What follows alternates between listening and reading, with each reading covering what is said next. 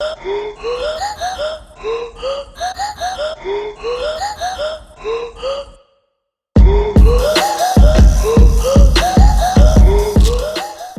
to That's Orgasmic, a podcast discussing the orgasmic and not so orgasmic moments of all things sex, relationships, and mental health. I am your host, Emily Duncan, and I'm a sexologist who provides online sex coaching sessions to help you cultivate sexual wellness. So I have been away in Thailand the past couple of weeks, so this episode is just a quick one where I'll be answering one of the Shagger's questions. As always, you can write in and ask me questions that you would like featured on the podcast. So if you do have any questions that you would like me to answer, please reach out to me either through my Instagram at that'sorgasmic or my email emilyduncan@that'sorgasmic.com. Now, this question is, does the G-spot exist? You may have heard a lot of talk about this mysterious G-spot. There have been articles, videos, even academic articles and academic talks about the G-spot. Now, unfortunately, like all of vulva owners' anatomy, and especially in relation to our sexuality, the research here sucks. There has, however, been enough research now to give us some idea of what's going on in this area of our vagina. So I want to start with some history of the G-spot and actually the name, the G-spot. It's problematic in itself, which I will touch on later. However, the G-spot is actually short for Grafenberg spot because the male scientist who apparently discovered the G-spot was really original and named it after himself. Now, obviously, he didn't discover it. He was just the first to put a name to it because my guess is vulva owners were very aware of their own bodies and that there was this area that provided pleasurable stimulation. But unfortunately now we have this part of our body that's named after a male. But that's like a lot of science and a lot of history. Now, when it comes to the research that has happened since then, there's just been a lot of mixed results as to whether the G-spot is real and if it anatomically has its own structure. Like, if it has its own structure like a bladder or a heart, like if it's this thing.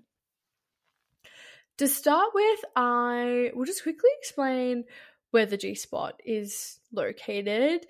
So for anybody who hasn't located this or hasn't heard of it before, it's about a couple inches inside the vagina on the anterior wall. So this is the wall that's towards your belly button.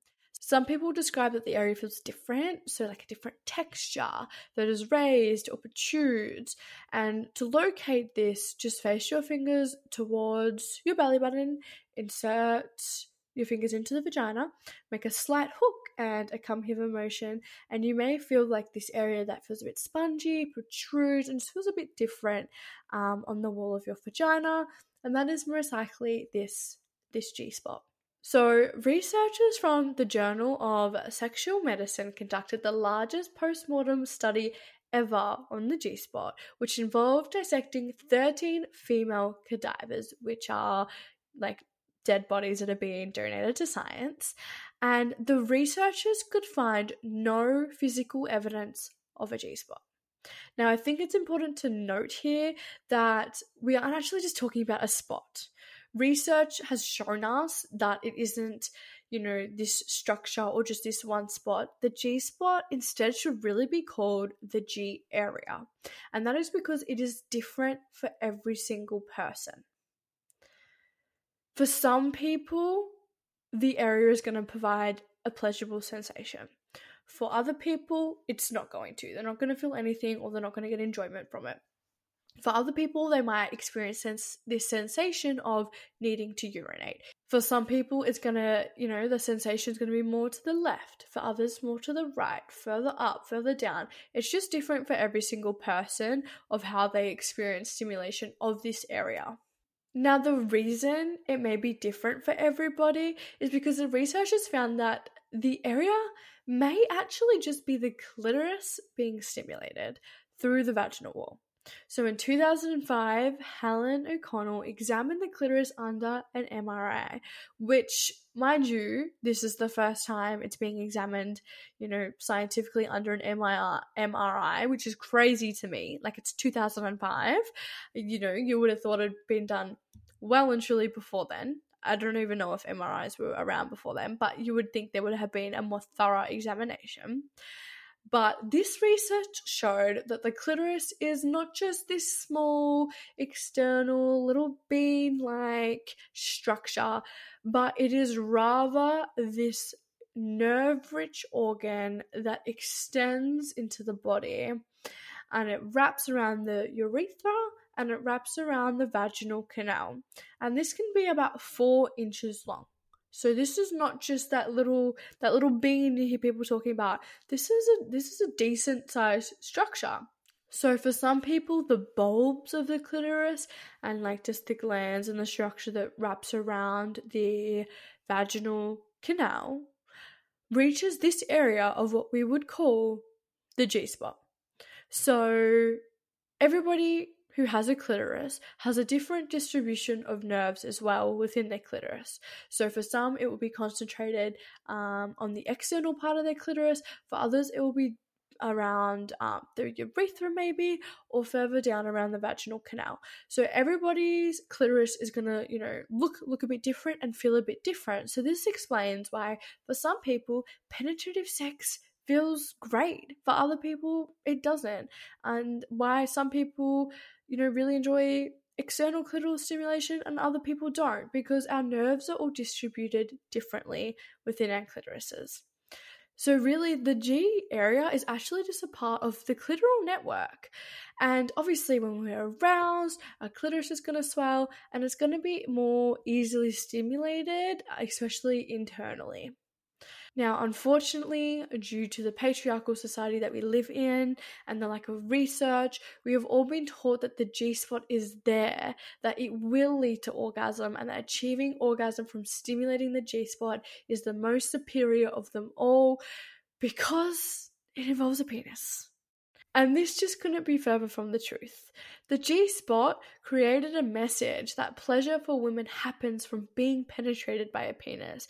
This not only created sexual scripts to revolve around the penis, but has led to so many vulva owners believing there is something wrong with them if they can't achieve orgasm from penetration, or that they need to be able to do this and that a clitoral orgasm isn't enough. And this is just so sad for vulva owners.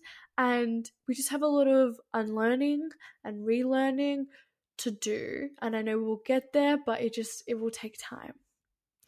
Now, I think the most important thing to do is do what feels good for you. Not what you were told should feel good. Not that, you're told that there's this G-spot and it needs to be stimulated and, you should be able to squirt from it, or you should be able to orgasm from it. No, do what feels good for you. I cannot stress that enough.